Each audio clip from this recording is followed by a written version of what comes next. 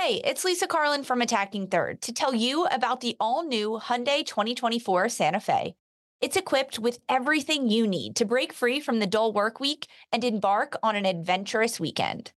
The Hyundai Santa Fe features available all-wheel drive, standard third-row seating, plus available dual wireless charging pads, ensuring that you can take on any adventure. It's ski season, and with the all-new Hyundai 2024 Santa Fe, I can easily load the car with all my gear plus my friends in the third row and make it right to the base of the slopes with all-wheel drive. Learn more about the all-new Hyundai Santa Fe at HyundaiUSA.com. Call 562-314-4603 for complete details. Robert Half research indicates 9 out of 10 hiring managers are having difficulty hiring. If you have open roles, chances are you're feeling this too.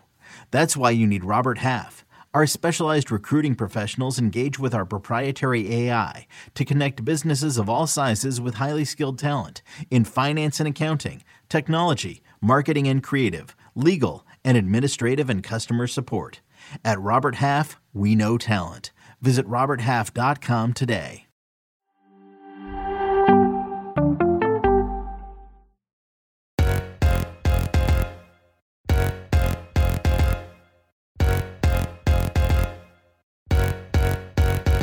Hello and welcome to another episode of Attacking Third. I'm Sandra Herrera, lead NWSL writer for CBS Sports. Joined today, as always, by my colleague and co-host Lisa Roman, broadcaster and analyst for CBS Sports. On today's episode, we're going to do a news and notes recap. There's been a lot happening across women's soccer, so we're going to chat all about it. A quick reminder before we take a deep dive into everything. Please download, follow, and subscribe to us wherever you get your podcasts. Subscribe to us on YouTube so that you never miss out whenever we go live. Hello to everyone joining us live. Good morning, good morning, good morning. Buenos dias. We are so excited to have you with us. We always appreciate whenever you link up with us on our lives. Lisa, how you doing, buddy? I got to check in with you. Not the best weekend for Philly. It's not. Thanks for the salt in the wound, Sandra. I'm just trying to check in. I just want to be like, yeah, it was a rough weekend. It was a very rough weekend. For those that don't know, I am an avid Philadelphia sports fan. And not only did we have one team in a championship, but we had two teams in a championship. Of course, both matches or both games happening on Saturday. The Philadelphia Union in the MLS Cup, that match happened on Saturday afternoon. The game was in LA. LA ends up beating the Union it was a double overtime. It went to penalty kicks. It was such a back and forth game. It was incredibly stressful. There was a red card. It was down a man. The penalty kicks is like very frustrating. The Union ends up losing in penalty kicks. They don't make a single shot. I'm like blown away by this. That was a really heartbreaking loss for myself and for the rest of Philadelphia. The Union deserved to win that. Jim Curtin, head coach of the Union, deserved to win that. It's very heartbreaking for me. But then later that night, we had Philadelphia Phillies in the World Series Game 6. They were going up against the Houston Astros, and Philly had won 2 games, but this was it. They needed to win Game 6. It was in Houston, and they just can't do it. Schwarber gets a home run, but it's not enough. We didn't win either of our championships, and now Philadelphia has become the only city to have 2 sports teams lose championships in the same day. So that's not a bit of losers. It's a really sad time. It's not great, but picking ourselves up by the bootstraps Monday morning and looking ahead to women's soccer because it's brighter times. Like emotionally invested, alongside and with you. There were moments where I was like texting you, through it. I was bummed. I was like, oh man. I was like, I really got all of a sudden like emotional about it. And I was just like, oh geez. I saw all the funny memes about it. People were like, the Eagles are undefeated, but like at what cost, Right. Yes. Like I would have given like my pinky toes or my pinkies on my hands for like the MLS to get the MLS Cup for the Union. Yes, Lucy gives a shout out to the Eagles too. We do have the best NFL team. We're 8-0 right now with the Eagles, but another like horrifying stat: no team has ever gone undefeated and won the Super Bowl. So it's rough. It's tough. It's tough out here in these Philly Not great. streets. I had to lead with it. I had to check in on you. Thank you. I appreciate it. I had to let the people know that you were doing okay, that you're going to be stronger for it. But I'm with you. Yeah, I was watching that MLS Cup final, and it just I think a lot of people were. I mean, it was a great game. Late game drama. Who doesn't love late game drama unless you obviously have a horse in the race, right? But speaking of championship finals, let's dive into some fun news and updates for everybody. We want to throw it back to the NWSL championship final because we're officially a week out from that, right? Shout out to everybody who joined us in Washington, D.C. It was a wonderful, wonderful experience for, I think, everyone involved if you were out there participating in all the events. But in terms of the actual championship final, it was announced that 915,000 people pointed remotes at TVs and took a look at the NWSL Championship Final on CBS. It was a record. As of right now, it stands as the most watched match in league history. And that included a viewership increase of 71% from last year's final. And I know, like, when you and I saw that number, we were just like, it made us like kind of emotional. We were like, that's so cool, man. You love to see it. Yeah, it is truly fantastic to see that so many different people tuned in. I think the craziest part of it is that 71% increase from last year's final to this year final. It was a Saturday night at 8 p.m. primetime kickoff on CBS. There was other sports happening, right? This is college football season when you get to the end of October, and it didn't matter. There were people there ready to tune in, watching two incredible teams in Portland and Kansas City fight for it. It being in Washington, D.C., I think that also helped feed into a little bit of the pomp and circumstance around it. I mean, this is huge. This is what the league deserves. This is what the players deserve. All these eyeballs. The fans also deserve it because they could watch the game. Anyone could watch the game on CBS. And it was on primetime. What better way to watch it versus like a 1 p.m. kickoff or even a 9 a.m. kickoff? Remember when that was a conversation? So, I mean, huge that this happened. And I think it's really a step in the right direction for the growth of the league. And I can't imagine and I cannot wait to see what happens next year, right? It's only going up. Yeah.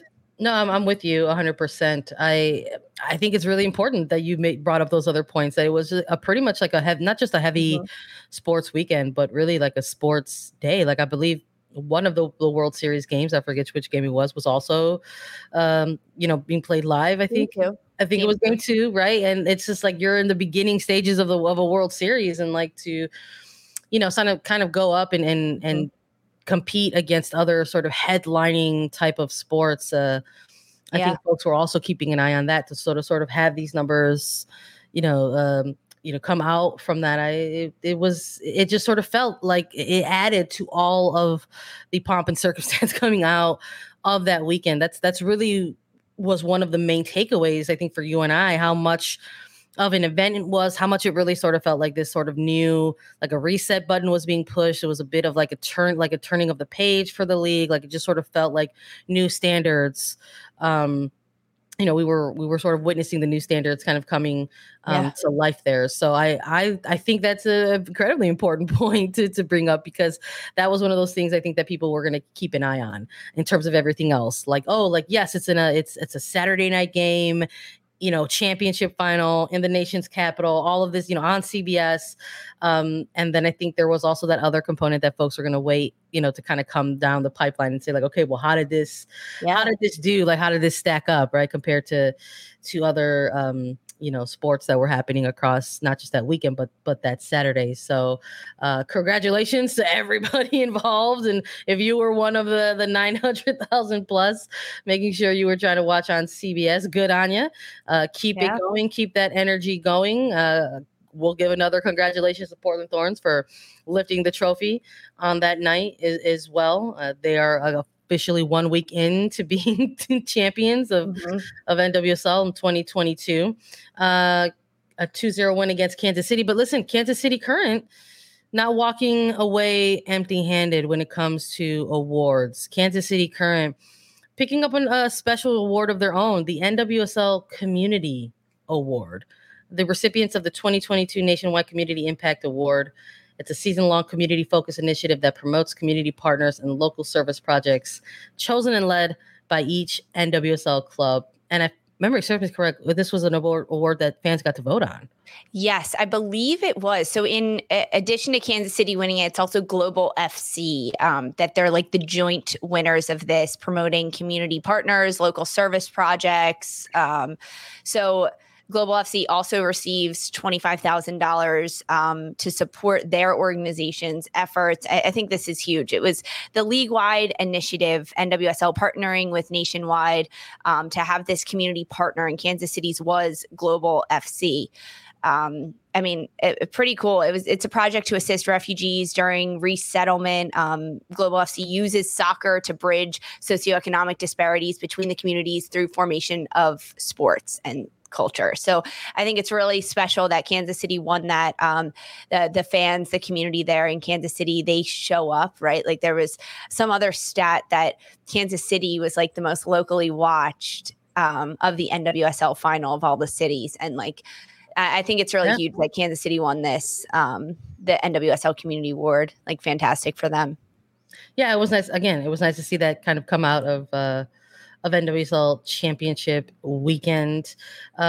First of possibly many, right? Nationwide, one of the partners of NWSL, and I would imagine that hopefully this is something that they, continue in the seasons to come as they continue to be partners with the league, and opportunities for clubs to continue active community and active service to the markets that they're within. I think that's an important component and something that really makes NWSL unique in terms of a lot of the professional leagues across the world. It's great to sort of see players link up or sort of have a platform to showcase what they're passionate about and kind of come together and do all these cool things like this. But in terms of turning the page on NWSL Championship weekend, that means that there's one final international window for the United States women's national team. And we've chatted a little bit about, United States going up against Germany, and there's going to be some games coming up this weekend, and we'll chat more about that with you all in a separate episode. But there was an announcement that was made for the United States women's national team. They're looking ahead to 2023 already, and we've got public information about the January camps. A little bit of a twist, a little bit of a unique twist in this one. The United States women's national team is headed to New Zealand for January. They're going to be participating in their annual January camps, and there will be friendlies involved in this one. If people do not remember, in the previous January camp this year in 2022, it was just an extended training camp. There were no friendlies that were attached to that. They just participated in the She Believes Cup coming out of those January camps, but that's not going to be the case for this one as they ring in the new year for 2023 and look ahead to the World Cup. A couple of friendlies against World Cup co-host New Zealand. Yeah, this is huge. I mean, when we look back to the World Cup draw and we saw that the United States group stage matches, all of them would be played in New Zealand. One of the first topics that we talked about, Sandra, was the fact that the United States has never played a match in New Zealand. Last November, they went to Australia and played a pair of friendlies. So this is not at all a surprising announcement out of U.S. soccer with the U.S. women's national team, because they are now going to play the World Cup games in New Zealand. So of course they're going to get out there and play their first ever matches in New Zealand for the U.S. women's national team. So they'll get to New Zealand. They'll actually train for a couple days. That's how the January camp goes. It's usually a bit longer. It's a little bit more extensive. It's a little bit more intense than regular training camps. So they'll train for 6 days, and then the U.S. will play against New Zealand on January 18th in Wellington at Sky Stadium. That match is going to be at 4 p.m. local time, but that's actually January 17th, 10 p.m. Eastern time in the United States. Then again, they'll play on January 21st at Eden Park. That game is also going to be 4 p.m. local, which means it's going to be January 20th in the U.S. at a 10 p.m. kickoff. And I think I'm mentioning the locations of these matches, because that's incredibly, incredibly important, because the United States will then travel to New Zealand and play at those two stadiums again for the World Cup in just a few months. So the way that this lined up for the United States, the way that they were able to schedule this is like, two claps for them, because this is fantastic. Not only are they playing in New Zealand while they'll be playing, but at the exact stadiums, at Sky Stadium, and then again at Eden Park, which is huge. Eden Park is a huge, huge stadium, 50,000 fans. Like, it's New Zealand's national stadium. It's hosted a lot there. So that's really fantastic to see that they'll be getting out there. But it's the first ever venue for the New Zealand women's national team at Eden Park. So, I mean, it's like a double entendre for the U.S. It's a great thing that they're going there, and then they're also playing in the stadiums and against the host nation. No, I'm with you. I think it's a bit of a trial run, quite frankly. It's an opportunity for the team to sort of circle, they could circle it on their calendar. It's something for players to look forward to. Yes, they're going to close out their calendar year in 2022 against Germany and have, deservedly so, a bit of an off season to finally take some time off, but they've got something to look ahead to, that's not just a training camp. This is one that's going to have games attached around it and against the World Cup co-hosts. And, we talked a lot about the World Cup draw that they were, part of, and it's good to see that they're going to really get a run out in facilities and in cities and markets, right, that they're going to, spend some time in for the World Cup. So I think it's going to be, a good test for them. I know as the games get closer, we'll have, training camp rosters for both teams to take a look at, and we'll take a look at some of the crossover between players who are going to play internationally and players who play for club and NWSL, and it'll be an interesting timeline to pay attention to. I think I know folks are always going to look at the numbers, and those are helpful, and you're going to look at a top ranked team like the United States and perhaps like the historical record against New Zealand, how United States typically has the number, right? Has New Zealand's number pulled, and their majority of the time have led in the all-time series, I believe, against this team. Yeah, 17-1-1. And most recent is the Olympic game, that group game, where they kind of got stomped a little bit, but it was a little bit of a mix. And the She Believes Cup, right? The She Believes Cup in 2022, that was in California, where it usually takes place. The U.S. beat New Zealand 5-0 in that match. But yeah, I mean, it definitely history to be played between these two sides. It's also because, not only the crazy time change, a 4 p.m. game to the day before a 10 p.m. game Eastern time, but it's also because of where New Zealand is located. When the United States goes there in January, it'll be summer for New Zealand. But when they play in the World Cup, it'll be winter and chillier temperatures. So it's like a little backwards in terms of that. But honestly, like, that's the only thing I can think of that's like off a little bit. And honestly, like, good prep for us too. Like, good prep for like anybody that wants to, try to take in the 2023 World Cup live. You're gonna have to start getting used to seeing, when the times actually match up and when the dates actually match up, right? Like you mentioned, like, while it will be January the 18th, a 4 p.m. local kickoff, it'll be January 17th, 10 p.m. Eastern if you're watching, from the United States. So practice for everybody involved. So I'd love to see it a little bit more on the U.S. soccer side of things here.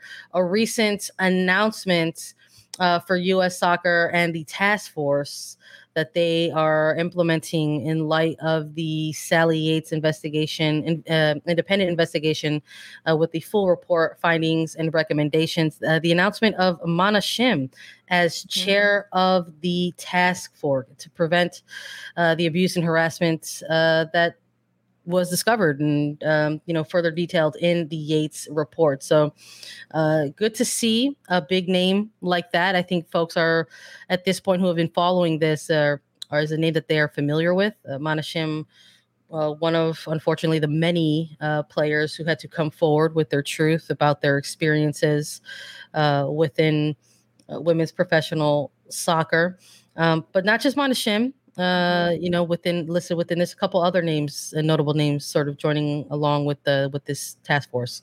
Yeah, so Mana Shim will be the chair of the task force, but also serving alongside her will be Shannon Box, former U.S. Women's National Team midfielder, and then Greg Smith, who's the Maryland State Youth Soccer Association Executive Director. So they're going to join Shim on the leadership of the task force. But then so that's the leadership. And then there's this entire group members that are joining Shim, Box, and Smith, including current former players from U.S. women's and national teams, U.S. extended national teams, representatives from the MLS, USL, youth, adult member organizations, players from the NWSL, president of the NWSL PA, directors of strategies. There's a lot of people listed on this task force. Some of the notable names I'm going to shout out: Erin Chastain, Tierna Davidson, U.S. player, Chicago defender; A.D. Franch, Kansas City goalkeeper; Naomi Girma, San Diego defender; Lauren Holiday, former player; Tori Huster, she's with Washington Spirit; Alex Morgan, Golden Boot winner; and then Yale Averbuch West, who's also the GM of Gotham and a former national team player. So there's a lengthy list of names and people represented on this task force to develop the action plan in order to put the suggestions from the Yates reports and implement that with the board of directors for the U.S. soccer members, including the youth clubs. They're going to gather best practices across the sports regarding safeguarding policies, identifying the biggest concerns, developing educational resources. I mean, there's a lot that this task force is going to tackle, and there's a lot of people that are involved in it. And I think like Naomi Girma, her name being on this list, doesn't surprise me at all, but I love that she is one that has spoken up and said, hey, I want to be involved in this. I want to use my voice, use my leadership skills to put a stop to this horribleness. Yeah, I think that having somebody like Mana Shim as the task force chair, and then somebody like Shannon Box as part of the vice chairs, but also somebody like Greg Smith as part of the vice chair. I like that within some of the task force members as well, that there are people across the board who have experience with youth soccer in this country specifically, because very, very sadly, one of the things that came out of the Yates report was, the fact that this is how, that it's all systemic, and that this actual report was very specific and focused on women's professional soccer, but that how everything had, connections to each other, and that Yates ultimately, alluding to the fact that this goes much deeper. It goes through to youth soccer. So it can't just, it's important that this is a task force that's for safety in general, not just for women in professional soccer, but that there are people on this, with ties to youth soccer, because, the youth absolutely have to be protected as well. So important to have things like this implemented. And I would imagine that we're going to continue to see, varying levels of different types of solutions, hopefully, to try to target these areas. So congratulations, absolutely, are in order to Mana Shim and everyone involved in this as well. And we'll keep everyone updated, right, as things sort of continue to develop, kind of post publishing of the Yates reports. We do have some more off-season news to get into in regards to the NWSL. We're going to chat a little bit, perhaps, about expansion. What does that mean? What could it look like? I don't know. We're going to chat all about it. Free agency is officially in full swing, and we've got to get through all of that with you all, and we'll do it right after a quick break. All right, let's get back to NWSL off-season action. You know what? Let's start with expansion groups. Let's start there. There's a couple different areas and directions in which we could take this segment of the show, but I think we got to chat a little bit about expansion, because I think that's something that gets folks excited. I think it also sends a signal, I think, to folks, the audiences who say, what's going on with NWSL? They're talking about all this success and the growth of the league, and sometimes folks out there equate growth with expansion. And that's a different debate for a different day. I'm on the other side of that debate, but expansion is always exciting because, especially coming out of a NWSL championship final, there was a lot of chatter about it. We heard pretty often throughout that week from NWSL Commissioner Jessica Berman, and she joined us at one point for an episode of Attacking Third out there, and got a lot of questions about expansion. And this has sort of been kind of, in the news cycle for some time, even before the championship final. What could it look like? How soon could it arrive for NWSL? But the deadline is now passed at this point. Now at the time of us doing this episode.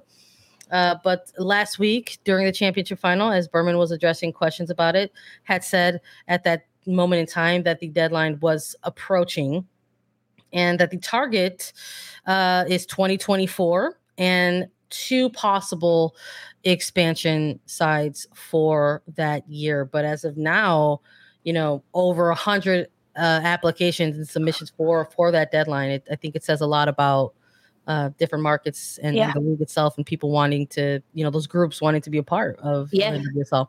I mean, even looking at the growth from 2021 to 2022, adding into expansion sides in San Diego Wave FC and Angel City FC in LA. Yes, 2 California teams, but you look at they broke records in their attendance that they had. LA playing at the Bank of California, San Diego initially playing at Torreo, and then moving to Snapdragon and getting those tickets sold for Snapdragon. I think ticket revenue increased 125% from last year, according to the league. And yes, that is large in part due to those 2 California sides. But if you build it, they will come, right? And that's exactly what we learned from these NWSL teams growing into this year. So the commissioner of the NWSL, Jessica Berman, did say that she was expecting to receive 5 to 10, quote, meaningful bids for an NWSL expansion side. Because, yes, there are a lot of cities and there are a lot of teams that want to advance their status as a club or get an NWSL club to their city. But there's so much more that goes into it. It's not just like, hey, I'm Lisa in Philadelphia and I would like an NWSL team here. Like, you need investors, you need a foundation, you need a partnership perhaps with the MLS team that's in your city. There's a lot that actually has to go into it. So yes, over 100 bids or something brought into this, but about 5 to 10 meaningful bids that are actually like,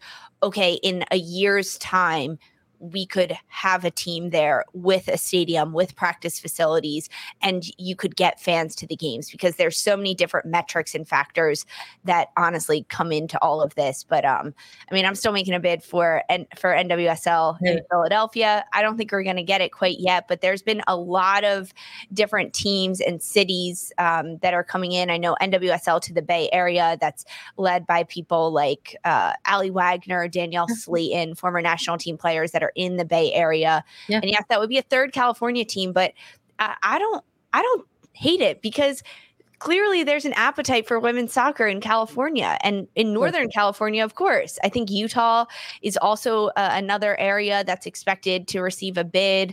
But for 2024, there has been a team there. They got moved to Kansas City. I mean, there are a lot of different places. You look at Minnesota as well, the Aurora, looking for a bid to get an NWSL team. What do you think, Sandra? I think there's going to be a whole, that there were, my initial reaction to it when Berman was talking about it during championship weekend was, that yes, there were going to be a whole ton of applicants. And I was in agreement, in which Berman said that it's actually going to serve as a bit of a weaning out process. Because while I'm with you, well, it's very lucrative, I think, for some clubs or some of their brands to include a women's professional soccer team in their mix, right? I think the commissioner and board of governors and the other teams, the other 12 clubs that are currently in existence in the NWSL, want to ensure that they have, the right partners, right, within the mix. So, like you said, we've heard a lot about the Bay Area. We've had some of the owners on the show to talk about expansion to the Bay Area specifically. I think we did an episode with Brandi Chastain and Allie Wagner to chat a little bit about that. But I mean, it's a movement that's in the process of being led by former players, right? And you mentioned, Danielle Slayton and Allie Wagner. So it just it seems, I think folks might be like, wow, a third California team, but I'm with you. It's a huge, first of all, it's a huge state. One, in the literal sense, it's just a very large state, but two, it's no secret that California has had a long ties to really outstanding soccer programs, right? When it comes to women's soccer. And obviously there's a lot of eyes on Utah as the Real Salt Lake, soccer holdings was sold, and there was a new ownership group that came into the Salt Lake area, and that included the possibility of adding the Utah Royals into the mix of teams and brands that they have out there in Utah. That there was a possibility to sort of revive them, bring them back from the long nap that they've been taking. And I think for folks who are maybe looking at some of the news that have dropped out there, that these are the two teams that perhaps have the targets, that maybe these are the likely two teams. But again, that's a lot of applicants. You're talking about over 100. That's probably a ton of different markets, a ton of different cities. And I think in terms of, potential ease into the league, I think that's part of why the Royals perhaps seem to look to have that kind of, not green light. I will just say like yellow green light at the moment, like to have this not path. Red. It's not red. They're definitely not on red. So, to sort of have this path back into the league. But it's interesting to know that Berman was also asked questions specifically about Utah and the Royals. I think at the time when everything was kind of buttoned up and tied up with a bow, that the potential for a Utah Royals expansion team to return back in had a certain price point around it. And a lot has changed in this league. Valuations for certain teams have skyrocketed. And I believe the original valuation around it was like somewhere between 2 to 3 million. Yeah. And that is out. It's foolishness at this point. That's not something I think that the league might have to have conversations about that. I think it's also all going to depend on everything within the applications and the process of expansion. And all the legalese that I'm sure they're going to have to go through. Is it possible to raise that number up? Is it too ironclad of a contract to say no, this is where it stands? And yes, 2 million is going to be the fee that's going to be the total amount for you to make your return. There's also other things around a team returning to Utah that players have been vocal about in terms of, things like the current political climate and, women's rights and women's health care that players in this league have been vocal about. And so when they're looking at markets and when they're looking at cities, Berman and others have said that is something else that they will take into consideration, that there will always be, player first mentality, even when it comes to expansion. So is that a city? Is that a market? Is that a state in which it will benefit players to play there and within it, right? So these are all very, very different things to take into consideration, right? When they're going to look at all of these expansion bids. There's other people. I think there's other people that are like, who wants a third California team? But I mean, it's needless to say, it is not black and white by any means. It's not black and white, and you have to. I think having a Utah team where there's already been one, it does shed a positive light on okay, it's happened before, we could do it again, but also, hey, it happened before and it didn't work out. So now where do we go from here? I think you also have to take a look at the MLS sides that have said, hey, we want to expand and grow, because currently there are a number of teams in the league, the NWSL, that have partnerships with MLS sides. You look at Orlando, Houston, Portland, Washington, they have all of these other facilities and things that they can share and partner with and utilize that, whether it's with double headers or with front office staff and ownership, things like that. There's just so much of it that comes into it. I know other MLS teams that put in bids are Atlanta, Austin, Toronto, looking Texas. for NWSL. Another big state, right? Like what are the states that can have multiple teams and it sort of feel like it's still spread apart? California and Texas, right, are two of those.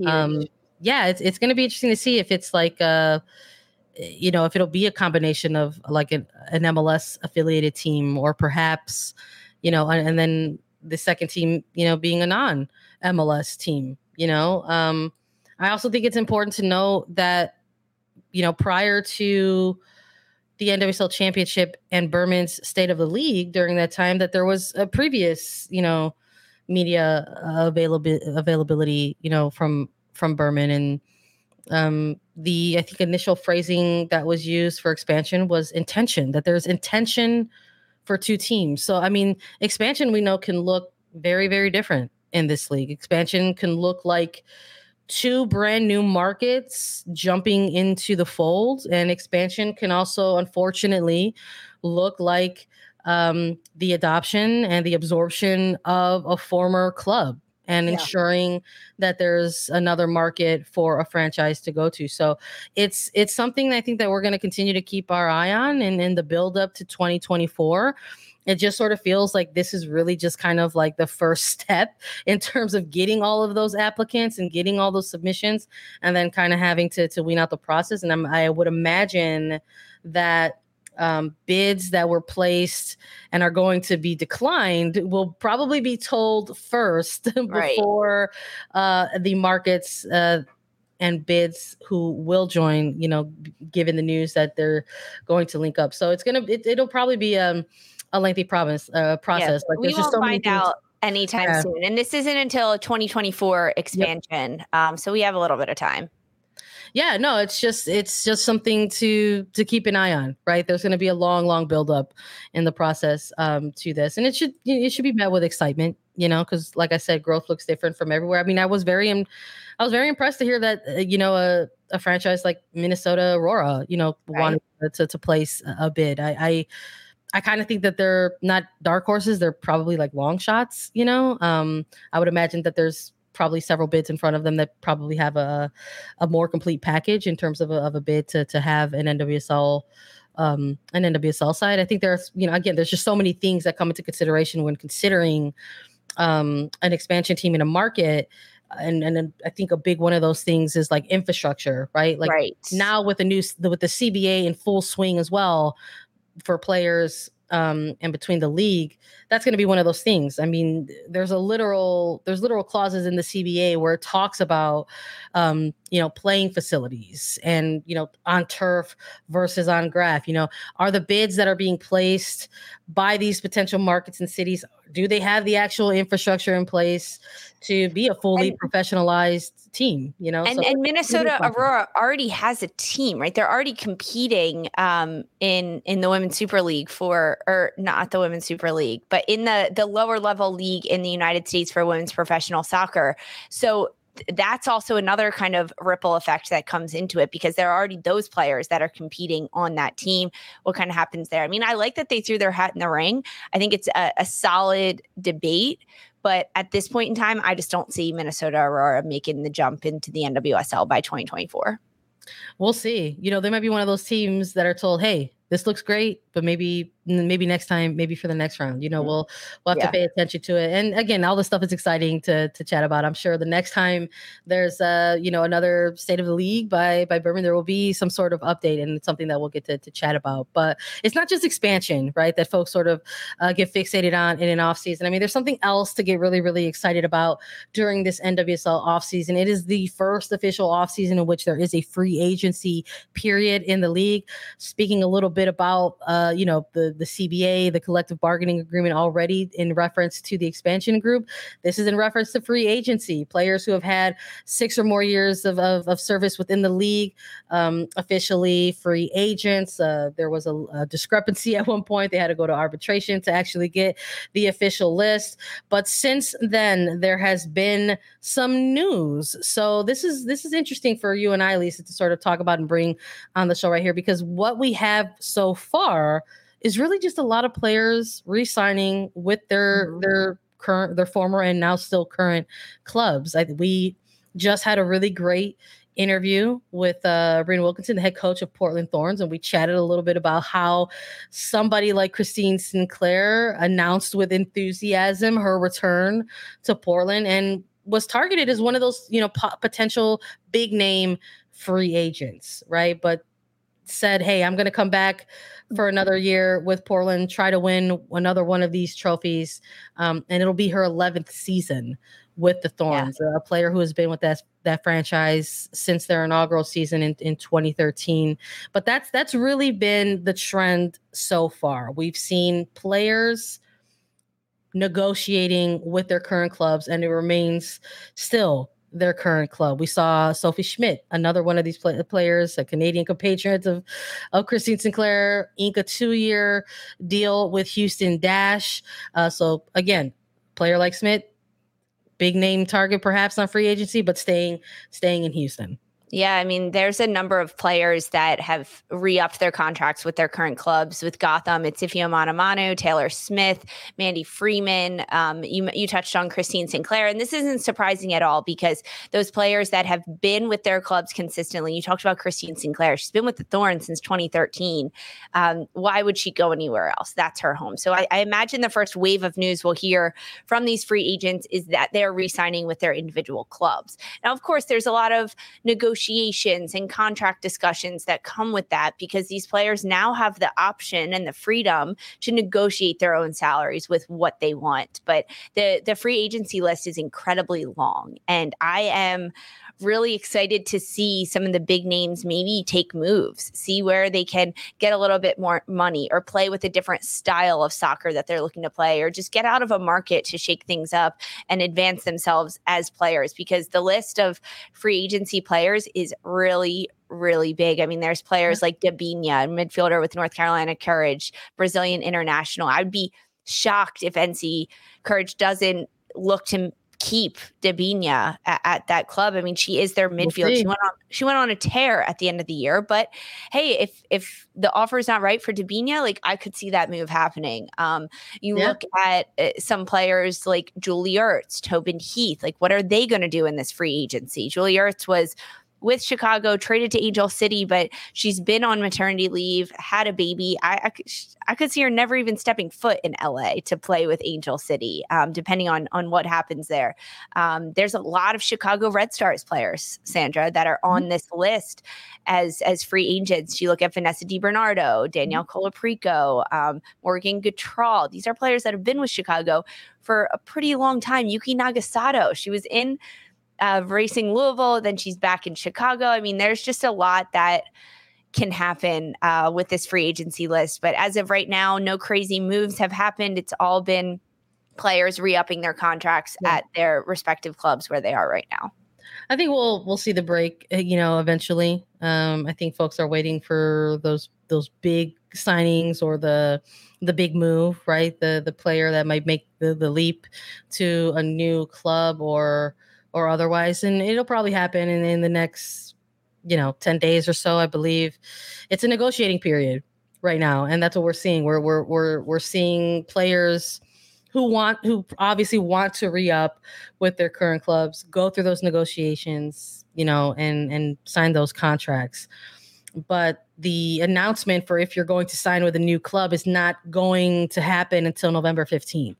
So I would imagine that any of the negotiating that's going on right now between players and potentially new clubs, we're not going to get that information until that deadline. So that's already been written in ink, right? So the deadline has already been there. So it's like we're going to just sort of have to do this sort of wait and see approach, right? We're doing the news and notes episode, and we're talking about the information that's in front of us. But I'm with you. I think as of right now, in terms of just sort of hearing all of the names remaining on that list, Davinia is target number one. I mean, this is a player that has had ties to global clubs. I this is a player I think people anticipated at one point perhaps was going to go overseas, and play in a different organization in Europe specifically. So I'm with you. I think Davina is probably the prime target there.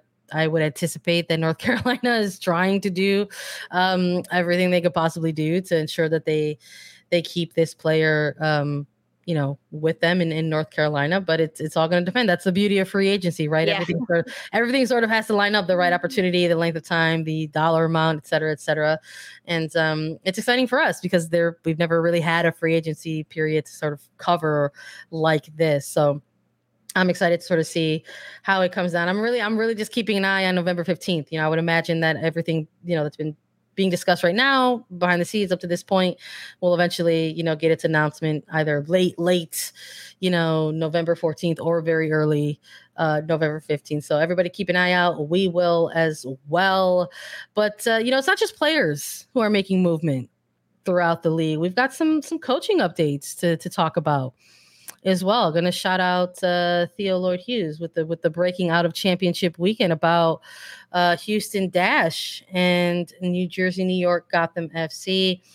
It was rumored and reported that Juan Carlos Amoros was going to make a move, and then it was announced officially that he is now no longer the head coach of Houston Dash, but the head coach of Gotham FC. And, maybe incorrect phrasing, right? He was interim head coach with Houston Dash. And perhaps maybe the assumption in an off season is that there's going to be negotiations directly with the club that you're currently with, even as an interim, and sort of see what comes out of that. But Gotham striking first, striking early. Yeah.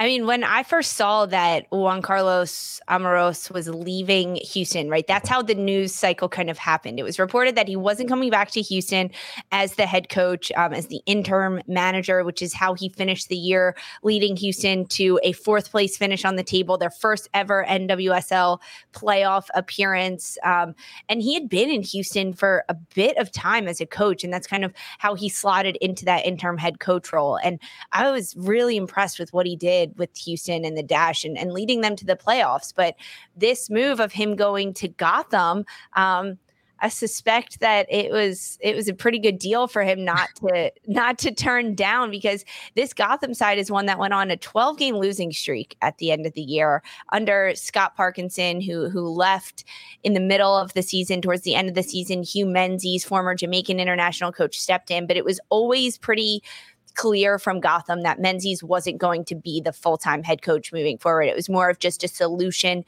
to finish out the season this year in 2022. So now that they're having Juan Carlos Amoros as the new head coach, a 3-year contract at Gotham, this is a Gotham side that wants to turn things around. They don't want to go on breaking losing streak records next year. They have good players, but how do they turn that around? And they really have to do that. Just 13 points to end this year. 1 win, 17 losses, and 4 draws for Gotham this year. If anyone can do it, I think it's Juan Carlos Amoros. I like this for him, but that means now that Houston is looking for a head coach, Orlando still looking for a head coach, Washington Spirit still looking for a head coach. I mean, these conversations are never ending about who's going to step in and lead these teams next year. Yeah, no, we'll see what happens in Houston. Perhaps it was a little bit of a blurry or grayed area in terms of the Dash franchise and the possibility of having negotiations for a head coach when there currently is no news or update on James Clarkson, who has been placed on administrative leave since just ahead of the regular season in 2022. And we'll see what comes out of that. I believe, if memory serves me correct, people can stat check me on this. the initial coaching contract for Clarkson, I think, expires in December. So perhaps maybe there's a little bit of a waiting game right now if you're the Houston Dash in terms of trying to target a potential new head coach, right? But I would hope that perhaps a franchise like the Pride are maybe having conversations with Seb Hines. I thought they did some good things, and we'll see. And we've also seen that while there's not a head coach named yet in Washington for the Spirit, they did make a pretty big hire in Dawn Scott, who was recently named their Director of Performance, Medical, and Innovation. Big name if you followed the United States Women's National Team for the last 2 cycles. Dawn Scott responsible for all of the training and performance and medical evaluations for the USWNT during their World Cup cycles. So big hire there. Huge. I mean, she was with the U.S. Women's National Team, English Women's National Team, FIFA, UEFA, MLS. She was at Inter Miami CF of MLS, overseeing first team, MLS Next Pro. Like, she has a plethora of experience at this level. And I think this is such a big hire for Washington Spirit because it's the first ever, right, for Washington Spirit Director of Performance, Medical, and Innovation, which is steps in the right direction for this Washington Spirit club to kind of hire someone like Dawn Scott into this position. But hey, now they need a head coach, right? It's great to have this type of director of performance in the first ever role, and who better else to hire besides Dawn Scott, kind of see how it turns this team around. But it sets a bar a little bit. It does. Like you have the Spirit, the franchise making this hire in Dawn Scott. I'm sure folks are going to say, well, if this is where you're going with this position, who's going to fill the role of head coach? We will see. Additional news on the coaching side for Gotham FC. Shout out to Jackie Gutierrez from Women Kick Balls, just saying that Bev Yanez is also on the move as well. We could potentially see the assistant coach coming out of Gotham and with a new side in 2023. Again, something else that we'll have to keep an eye on. Off season continues. Soccer never sleeps, and neither do we. You can always catch us live. Thank you all so much for joining us this morning and listening to Attacking Third. Download, follow, listen to us anywhere you get your shows. You can watch us too. Make sure you hit subscribe on YouTube to get alerts whenever we go live. YouTube.com/Attacking Third. Lisa and I will be back with so much more because the United States Women's National Team plays Germany this week. So stay tuned. For Sandra Herrera and Lisa Roman, this was Attacking Third.